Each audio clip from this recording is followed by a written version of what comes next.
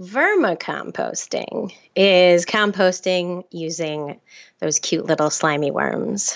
They are red wigglers. They're not earthworms.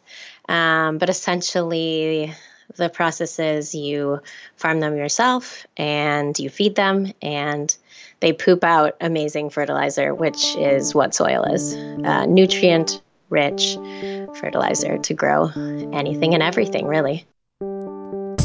Welcome to the Tiny House Lifestyle Podcast. I'm your host, Ethan Waldman, and this is episode 62 with Erica Backberg.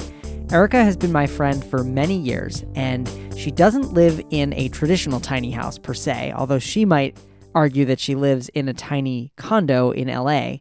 But I asked Erica on the show because she has been vermicomposting for over 15 years. Vermicomposting is using worms to break down your food waste rather than putting your food waste outside and letting microorganisms break it down. Composting is a challenging part of tiny house living, especially if you want to live in your tiny house in a city. Now, worms cannot be used with a composting toilet, but if you are creating food waste and you want to deal with it in a more sustainable way, vermicomposting is something that can be done on almost any scale, from tiny yogurt containers all the way up to large bins. And if you're curious what vermicomposting looks like, Erica shot an up-close video of her worm bin. Now, if you're squeamish, you might not like it, but head over to thetinyhouse.net/062 to see the worms up close. Again, that's thetinyhouse.net/062. All right, I am here with Erica Backberg. Erica is a non-traditional ethnographic researcher and macro-impact solutions strategist. Using the human-centered design process, skills, and ethics, Erica investigates solutions and develops innovative ideas to help others create and implement their strategic goals. This has resulted in the successful defense of clients on death row to the creation of internationally acclaimed youth education content.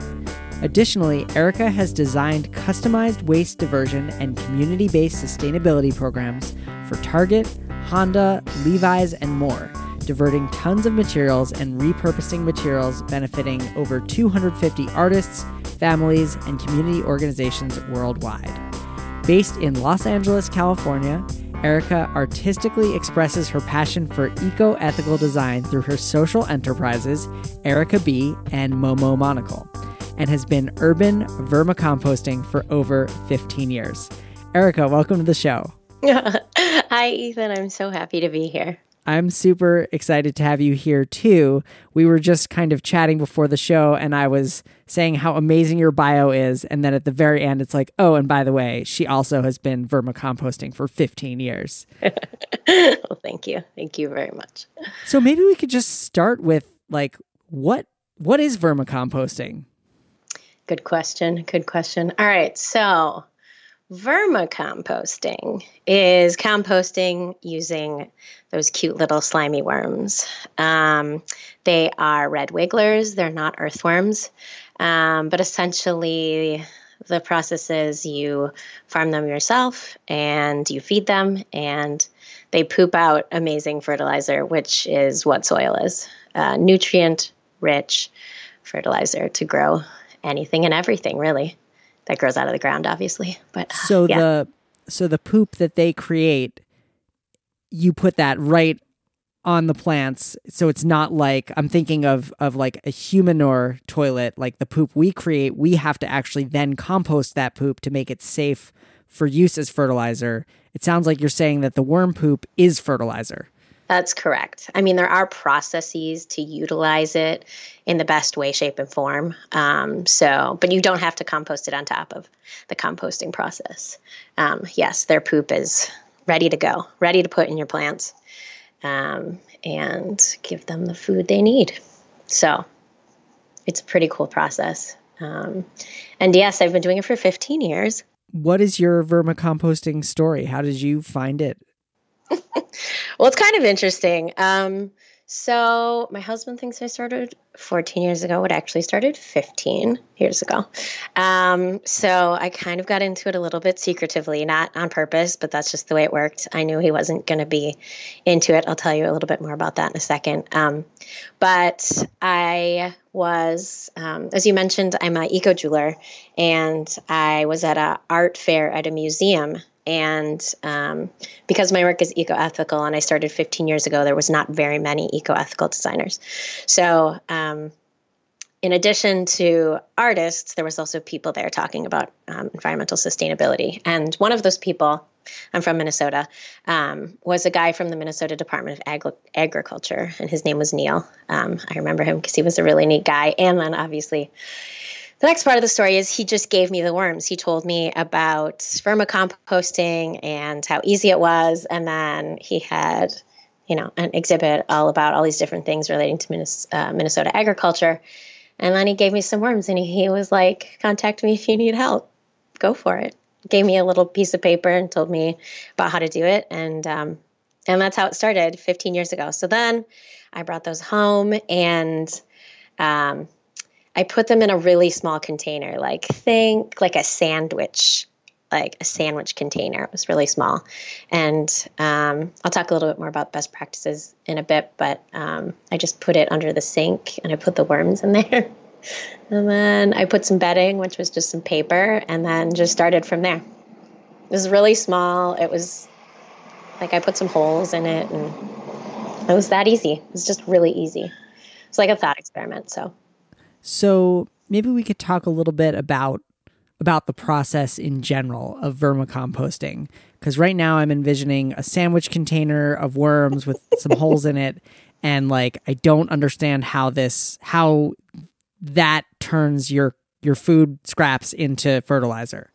Awesome. Yes, absolutely. So I'll kind of talk about the system that I have now and work backwards. So I started out really small. There was, maybe 15, 20 worms. He just gave me a bag. I don't know. And so how I have one right now that's 2 5-gallon buckets, 2 stackable 5-gallon buckets. So really what they are, they're number 2 plastic buckets. And I got them free. They're soy sauce buckets. So you can get them from a local restaurant. And number 2 is really important because that means that the plastic, it's food grade plastic, and it doesn't leach into, the plastic doesn't leach into your food, into your compost, because there is a lot of chemical reactions going on. So you want to make sure that, if possible, you can do that. Otherwise, you can just get any plastic buckets, but they need to be stackable is best. I didn't start out with stackable. I just put a tray underneath to collect whatever liquids occurred. So again, this isn't a science. There's best practices, and then there's just starting out and figuring it out as you go too.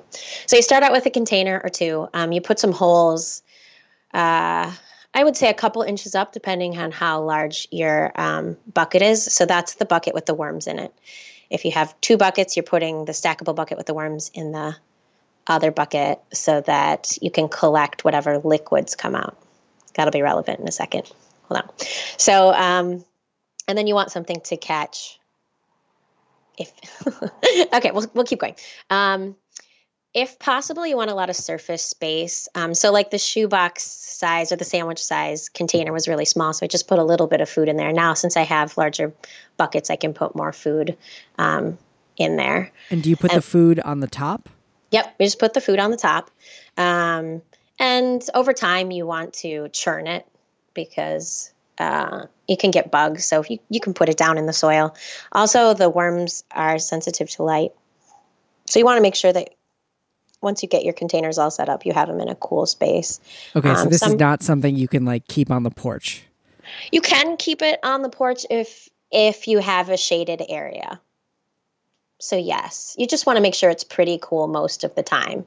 If it's getting direct sunlight during the hottest parts of the day, no, then you don't want it there. But let's say you put it under some of your yard furniture, like a big piece of yard furniture, under a big table.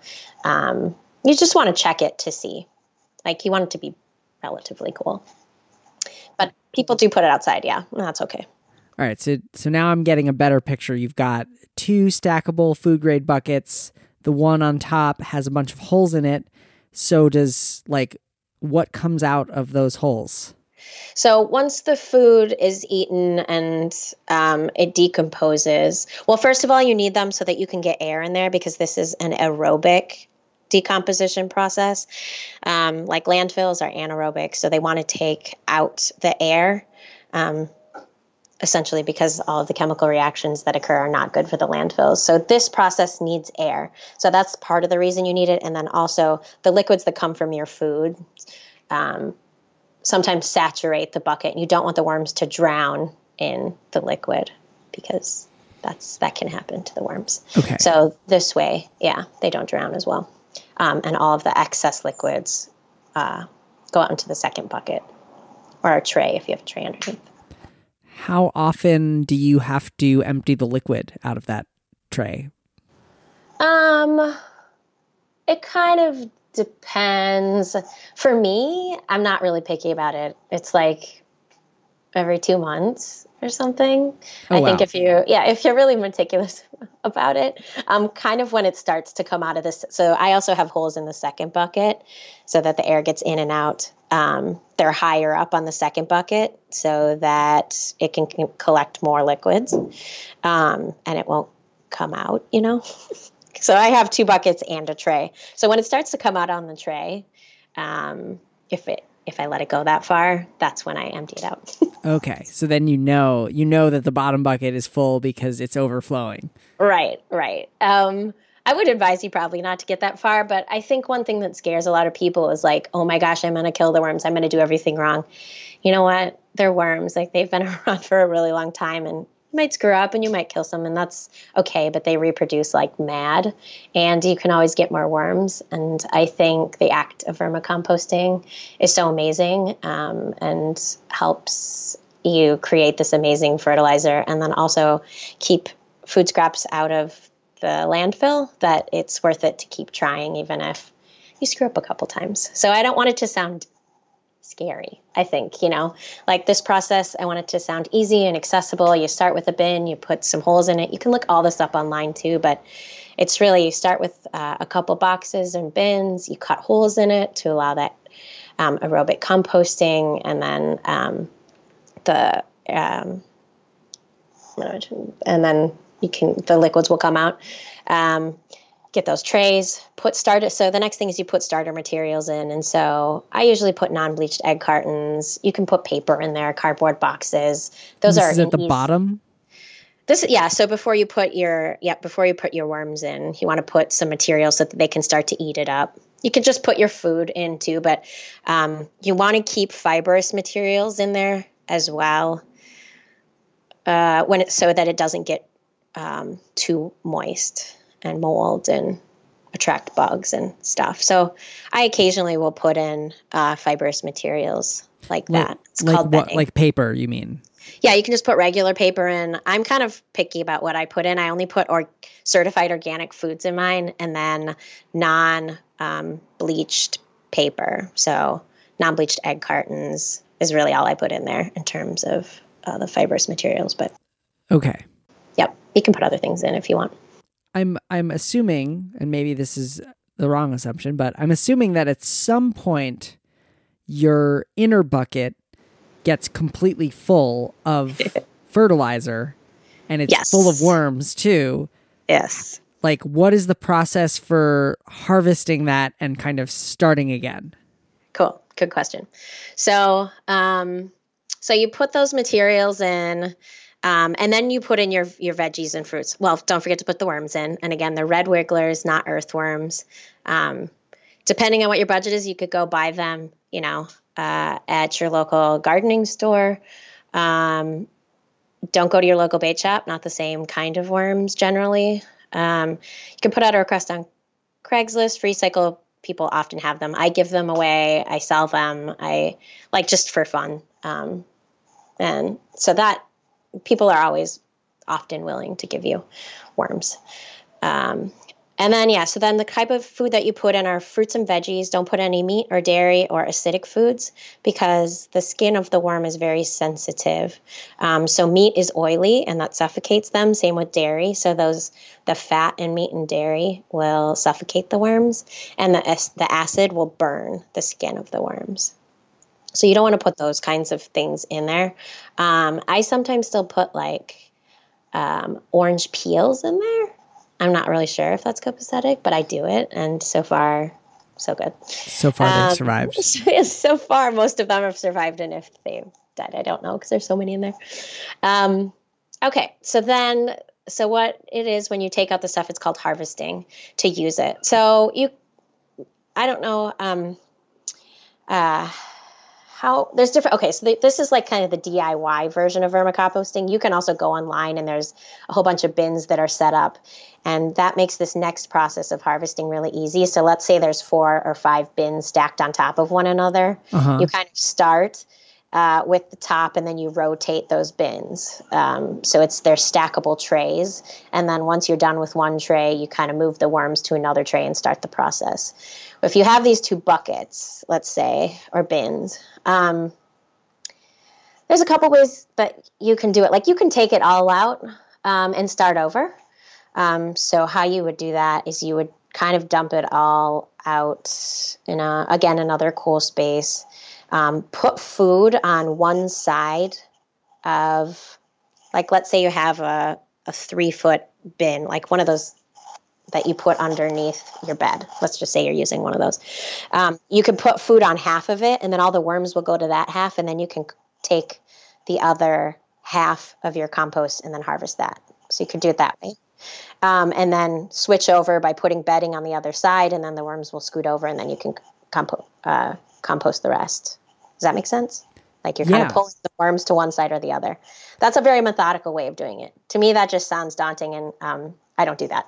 So how I actually do it is when I need my compost, I just take out handfuls from the very bottom of the bin, because the top is where the worms are, and there's no food at the bottom, so the worms aren't down there. So I just pull out handfuls from the bottom, put it in a glass bowl. Since the worms are light sensitive, they will go to the bottom. And then I kind of pull the compost from the top. I make sure that there's like these little sacks, which are, I don't know what they're called, but they're they're the eggs essentially that the worms create. And then thousands of babies comes out of there. Wow. So I try and make I put those little sacks back in, and I get the worms. So I take a little bit of time. I don't want to kill any of the worms, do my best. And then I just, I harvest the compost from the top, and then I put the bottom part back. Got it. So it sounds like you're kind of continuously harvesting a little bit at a time. You're not doing like big batches. Yes, that's how I do it. Yeah. And then when people want it or need it, I give it away. And that's my process. Some people freeze it before using because just in case they have worms, they don't want them to get into their plants. Aren't the worms good for soil? I feel like they are. They talk about them being invasive species. So if you are taking red worms and they're not indigenous to your area, and then you're putting the compost out in your yard, that's kind of different than like container gardening. So I live in Los Angeles and all my plants are in containers. So there's not going to be any invasive species situations here. But that would be one reason that people have talked about freezing it and making sure that the red wigglers, if they're not native to the area, don't get into the ground.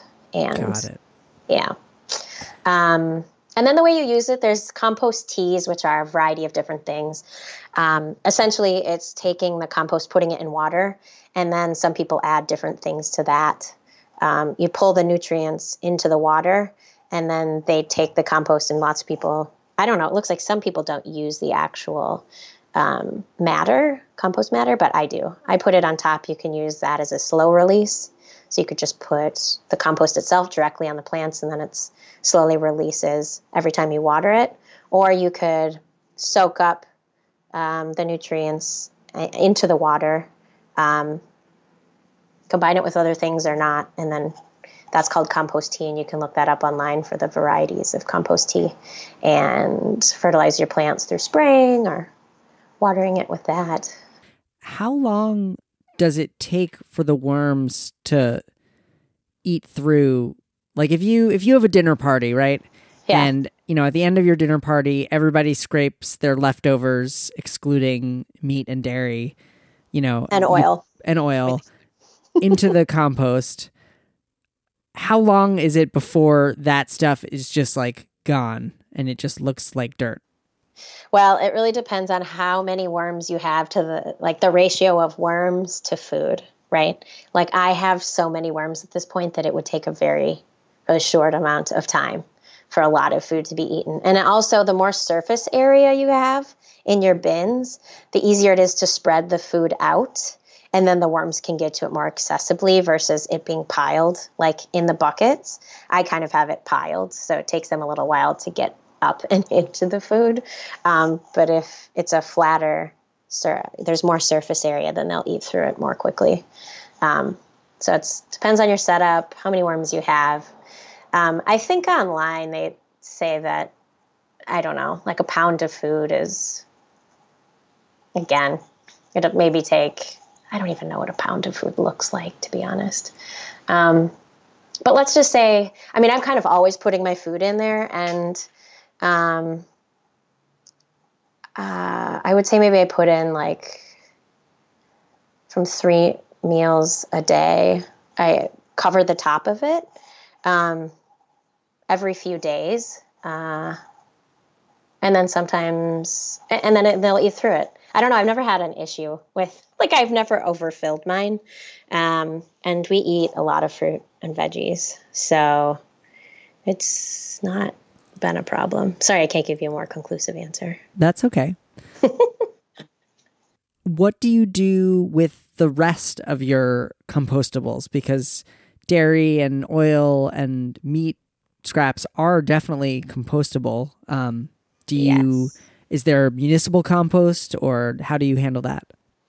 So in Minnesota, you can compost from your home, and there is municipal composting. In Los Angeles, there is not municipal composting. And that is a huge bummer and something that I would like to change. However, it's kind of a long story, but there's not just one waste hauler in the city of Los Angeles.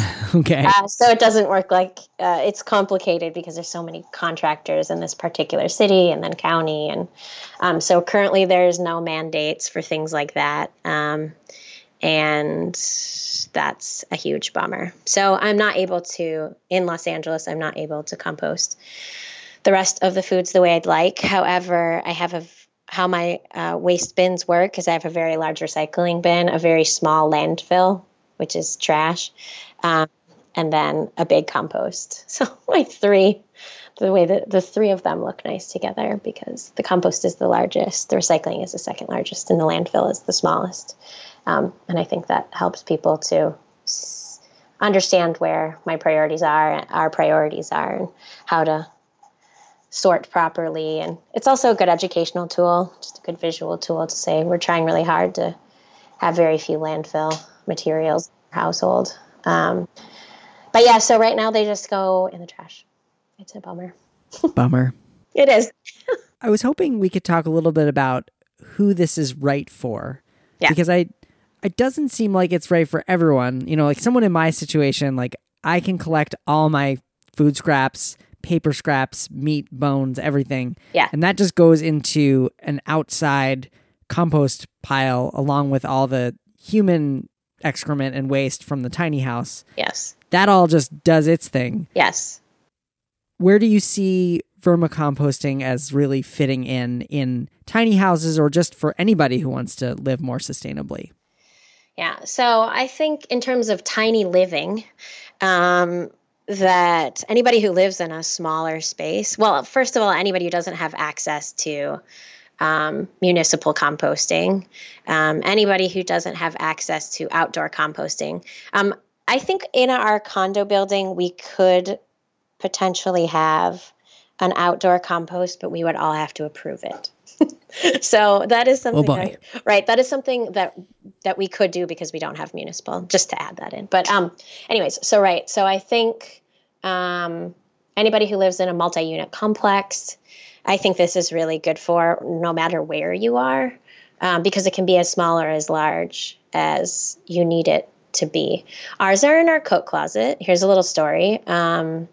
My husband, like I told you, he didn't know it was there for like a year, because he doesn't like trash, or he doesn't like dirty ththings, and he definitely doesn't love worms. And once he found out, he had, we'll call them dreams, but they were nightmares about, because it's in our coat closet.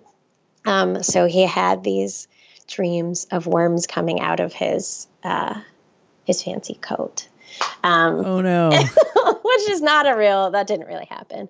But we laugh about it now, because now he tells a lot of people that we have worms. He's kind of excited to show them off, but he was apprehensive at the beginning. He thought it would smell. It does not smell, unless something is going wrong, and then you know something is going wrong and you need to correct it.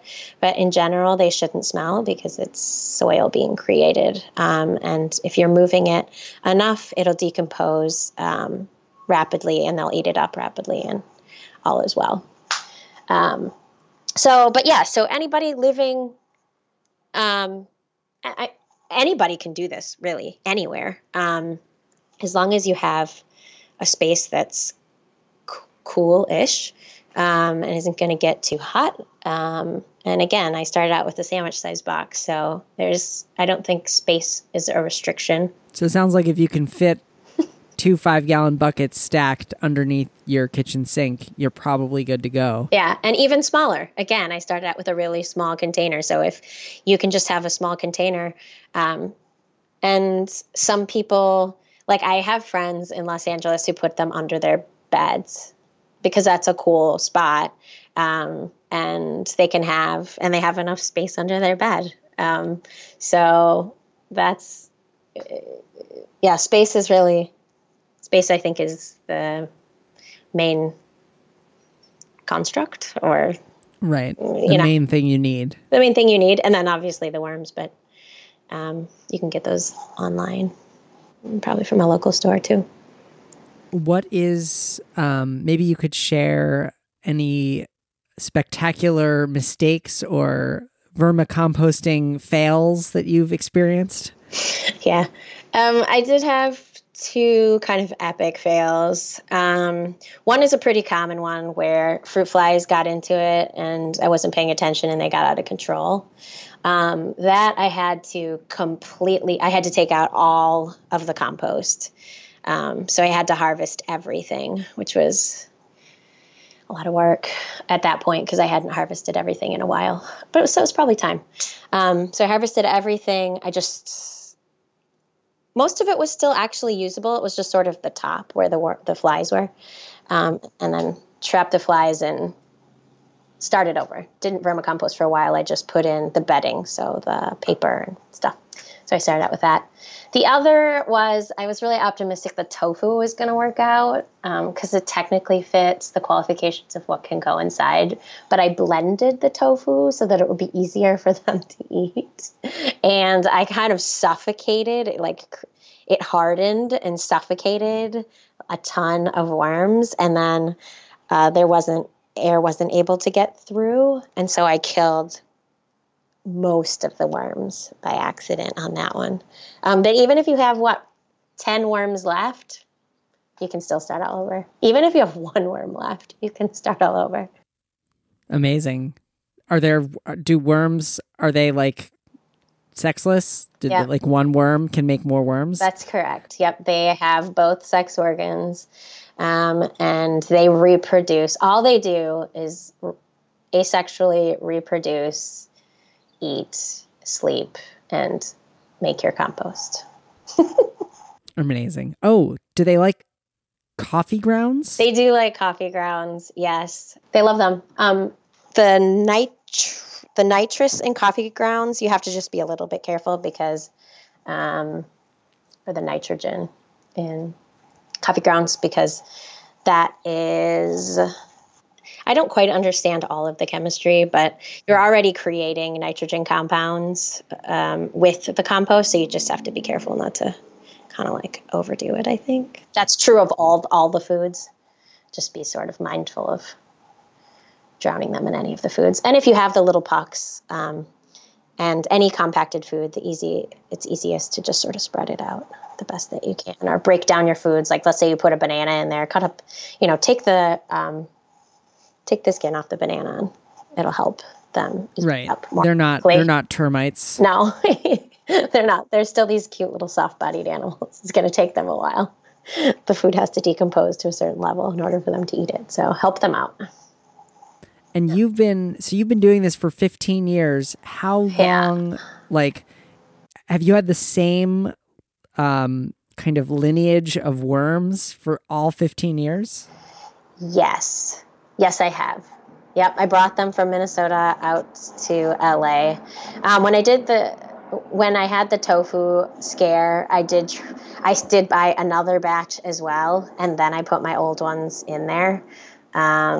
Because I wanted the process to go more quickly.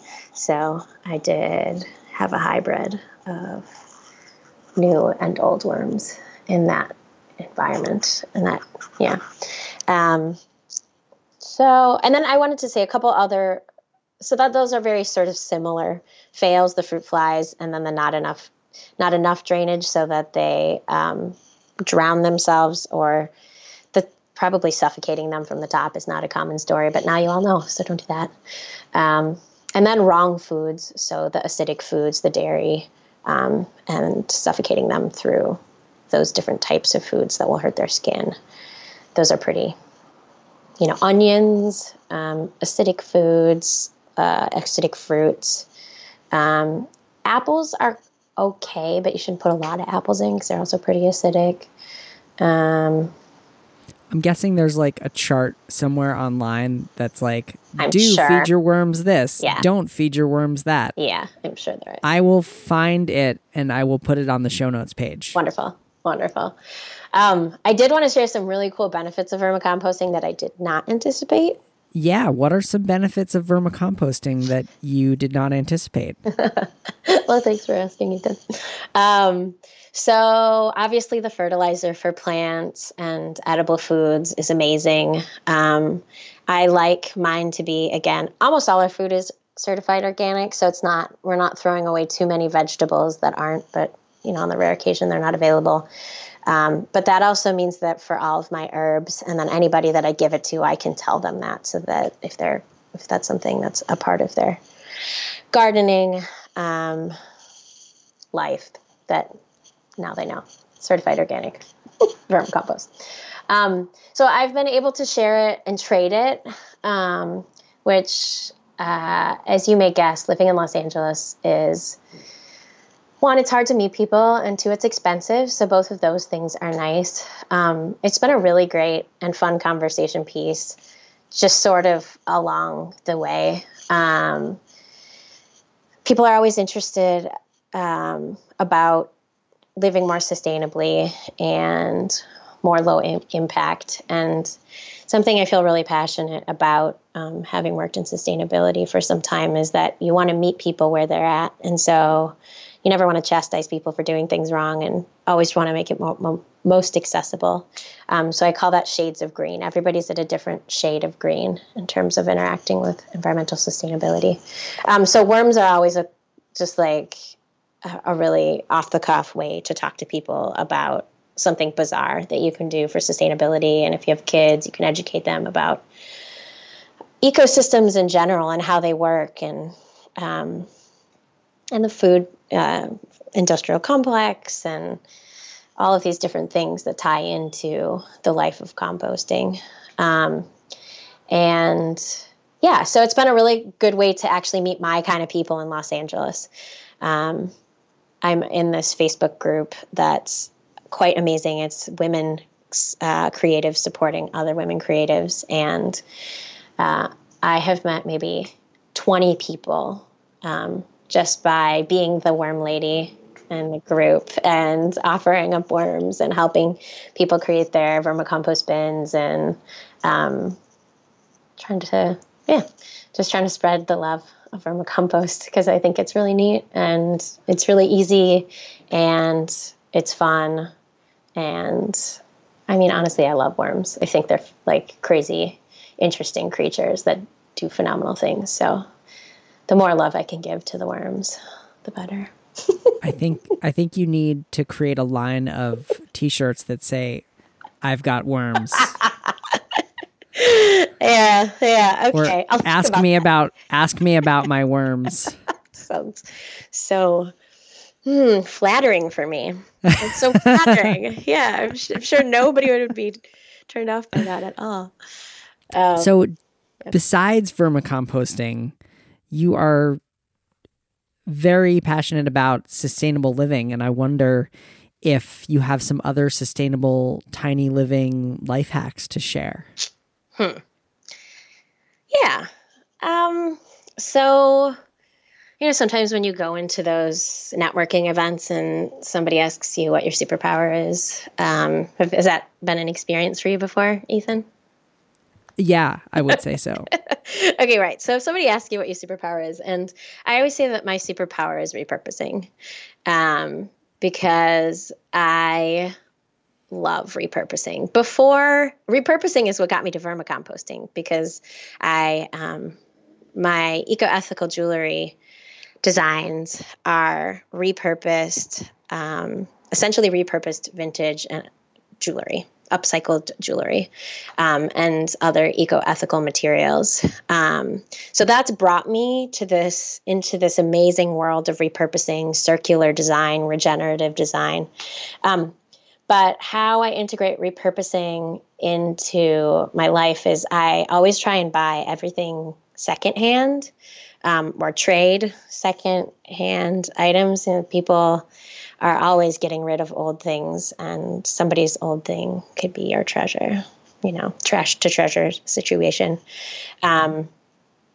And as you mentioned in my bio, it's something that I have helped other organizations. I worked as a zero waste film consultant here in Los Angeles and worked with film productions to repurpose both what you see on camera and off camera items on shoots all around the world. And so I was able to help give those items the highest quality second life, which is just something in general that I do in my own life too, is to just help give items of quality the highest second life possible. And also figure out then what to do with it when it dies.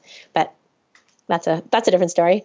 Reusing, repairing, and then also reselling. There's so many people here in Los Angeles, and there's, I have all of these, I don't want to say I repurpose plants, but because we have this compost, we create lots and lots and lots of beautiful plants, and they grow like crazy. And so sometimes we sell those plants, give those plants away. That's, again, I talked about that earlier, but that's really fun, a fun way to meet people. And then also distribute more compost and worms. So it's like this wrong sword. And then also repurposing. I just get to meet people who really believe in a repurposing system. I meet a lot of people from Europe because they're really into the repurposing system. That way you can also get things, I call them eco superior items. So like we've bought our furniture, we just bought a rice cooker. Like almost everything we get is either secondhand, or we try and buy the highest quality version of whatever it is with a lifetime warranty, so that it's constantly, like, it can be repaired, and we can reuse it, or if we sell it, someone else can have it repaired. I think that's really important. And eco superiority just means that it's not like fast fashion or fast consumerism, meaning that it's planned obsolescence, so that the item was made to throw away. These are items that you research and you hope that they last a long time, and the manufacturer also ensures that if it doesn't last a long time, that they will fix it. So repurposing and then buying eco-superior products that can go that can be your appliances, but that can also apply to your clothes, your furniture, your home goods. It applies to everything because there's a high quality version and then a low quality version and everything in between. Yeah, that resonates with me in the tiny house lifestyle, just that you don't have all that much space for more things. So it kind of enables you to buy less, but when you do buy, to buy higher quality. And you can even do that in your house with the materials that you choose, upgrading from, a composite plastic floor essentially to a hardwood floor. Mm-hmm. It might double the cost of your floor, but it would double it from $200 to $400, which, even though you're still doubling the cost, that's still a pretty attainable amount of money. So there are a lot of examples in your house too, where you can really go with a higher quality or more natural material that costs more, but because it's tiny, you're able to access it. Right. And then I would assume that the life cycle of those products also lasts longer. So probably in the long haul, you're actually spending less money because you don't have to redo the floor. You can just repair one panel of the floor. And likewise with the select items that you put in there. Is that true? Do you think? It is true sometimes, and it's not true other times. Like an example of it not being true is like I used beautiful shiplap pine siding for my tiny house. Mm-hmm. And, I had to stain it with a stain to protect it from the sun and UV. And I've already had to restain it, 5 years in, and it's not going to be a lifetime. That's not a lifetime product on the house. Mm-hmm. After, 20 or 30 years, it's probably going to need to be replaced. Whereas there are sidings that you can use that are more lifetime or, have 50 or 100-year lifespans. Usually they're made out of metal. Right. Depends on the material. Of course, that makes sense. That's really awesome, though. How about you? Do you have what are your sustainable tiny living hacks? Well, along the lines of compost, I kind of have come up with this philosophy of like compost everything. If it can biodegrade, why not give it a try? Now, my compost is very hot. It's, thermophilic bacteria, because I am doing the human manure thing. So there's a lot of nitrogen, a lot of carbon from my food. So I am making hot compost. And, at first, growing up, we never compost, for example, bones. Like if we had chicken, those chicken bones didn't go in the compost. And what I've learned is that it doesn't, the worst that's going to happen is that when you go to harvest your compost a year from now, there might be some chicken bones in it, and you're going to have to pick them out. And probably I usually just throw them back into the compost for another year. Right, exactly. So we do paper plates, napkins, paper towels, compostable containers that say that they only can be composted in like commercial facilities. I've almost never found those in the compost. I'm always surprised at the things that I do find, like after a year or two. I will pull out an eggshell that is like so intact, you'd be amazed. Yeah. One time we had mussels, like the crustaceans, and like those did not compost. Those came right back out 2 years later. 2 years, wow. Yeah, I use a bin system, and so technically I'm supposed to add to one pile for a year and then let it sit for a year. Yeah. But sometimes I'll just keep the pile going for 2 years and then let it sit for a year. It's like iterative, right? It's fun to see what happens with the compost process. Like it is kind of magical, I have to say. Yeah, it really is. It's the building blocks of life. and in terms of the way food is created. And something that I think about in Los Angeles that probably people don't think about in a lot of other places is we don't have very nutrient-rich soil here because it's a Mediterranean climate. And so to have it is kind of like having black gold. Clearly there's oil here. That's not the black gold I'm talking about. But it's not nutrient-rich here. So I think about, because everyone thinks about the apocalypse here, because they're always talking about the big earthquake. And I think, well, I can just grow food because I have seeds and I have this nutrient rich, I might not have water, but I do have this like nutrient rich soil that I can use and bring with me everywhere I go and make food. I always have a garden possible. Yeah, it's making me actually think, like, we have a lot of house plants and, we have little bottles of plant fertilizer. I'm thinking like we should probably have just a small scale worm setup just to create fertilizer for our houseplants. We create plenty of compost for if we're going to grow crops in the ground, but absolutely, just to have like a little container under your sink of like ready to use like superfood for your houseplants seems really appealing. Mm-hmm. Yeah, it's amazing. It's really amazing. And also, you have a lot of plants. We also have a lot of plants, both indoors and outdoors. And you can feel it. When those plants are green and lush and happy, it makes you feel lush and happy. It just does. You can't not feel the magic of... I'm looking at a plant that's sitting next to my desk that is like crying out for love right now. So I'm feeling guilty now, Erica. I'm sorry about that. But now you know what to do. That plant's like, okay. Help me. And you're like, I know how to do it. I need to feed you worm poo. Or any kind of fertilizer. Yeah.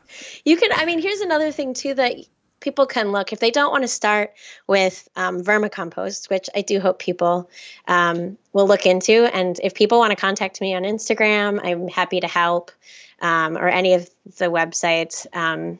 I'm happy to help give people advice. Again, I am literally not a composting expert in the way that I know how everything breaks down, but I do have experience, and so I can offer that up to you. Well, one thing that I like to ask all my guests that I will ask you is, what are 2 or 3 resources in regards to vermicomposting or just living sustainably that have inspired you that you'd like to share with our listeners? So I knew you were going to ask me this question, and I was like, oh, this is such a good question, but I don't know if I have, Neil, the guy, he's not really a resource that I can point out to everyone. But let's see. In terms of composting, I did find something on Instructables that I will pass along. That seems like it was a good infographic and a pretty easy explanation. Great. I would just say look up vermicomposting online. I don't have one resource that I can point people to, and I will look after this to see if there's one in particular. I looked in advance and couldn't find one that stood out to me, but this is going to sound, I don't know if these are resources, but inspirations for becoming a more sustainable person when I was younger were books like Walden and Leaves of Grass. Those go way back to a really sustainable, simple lifestyle. When I met you and the tiny house stuff, we met a while back, and that was really exciting. I was greening an event, and you were talking about tiny houses, and I was like, this is so amazing. Because eventually, I, too, am going to have a tiny house somewhere. Been tiny living, but I'm going to have a tiny house at some point. So, Ethan, you're already a resource, but because this is your podcast. But I think really the tiny house movement, and you were the first person that I met and still the only person I know who lives in a tiny house. So you have been an amazing resource and inspiration. These kind of are, I don't know if there's like silly sustainable living resources, but Craigslist, FreeCycle, and like Facebook Market, those ways to repurpose. I think those, and then you just get tied into sustainable communities. which I think that's kind of the way to start if you haven't, if you just want to dip your toe in. Nice. Yeah, I'm going to think more about the composting. I met a lot of professionals in person. So I became certified in sustainable resource management at Santa Monica College, and met a lot of really amazing pioneers in sustainability. So I think if you can meet your local pioneers, that's always amazing. Master gardeners are really great people to meet in terms of gardening and sustainable gardening. Everywhere there's an agricultural campus, there's usually master gardeners. And they've helped me a lot with how much vermicomposting do I put in places? How do I utilize it? What kind of plant is this? How do I take care of it? So that's more about the actual plants in your house. Well, Erica Backberg, thank you so much for being a guest on the Tiny House Lifestyle podcast. Thank you, Ethan Waldman. This has been such a pleasure. And I look forward to communicating with people if they have questions about vermicomposting. Thank you so much to Erica Backberg for being a guest on the show. Don't forget to head over to thetinyhouse.net/062 for notes and resources on vermicomposting, and most importantly, a video that Erica shot of kind of turning through her worm composting bin. And let me tell you, I was really surprised to see how many worms were in there. If you don't like seeing rotting food or worms up close, you might want to skip it, but I just had to see what it looks like. So I was really excited that Erica sent a video of her worms. Well, that's all for this week. I'm your host, Ethan Waldman, and I'll be back next week with another episode of the Tiny House Lifestyle Podcast.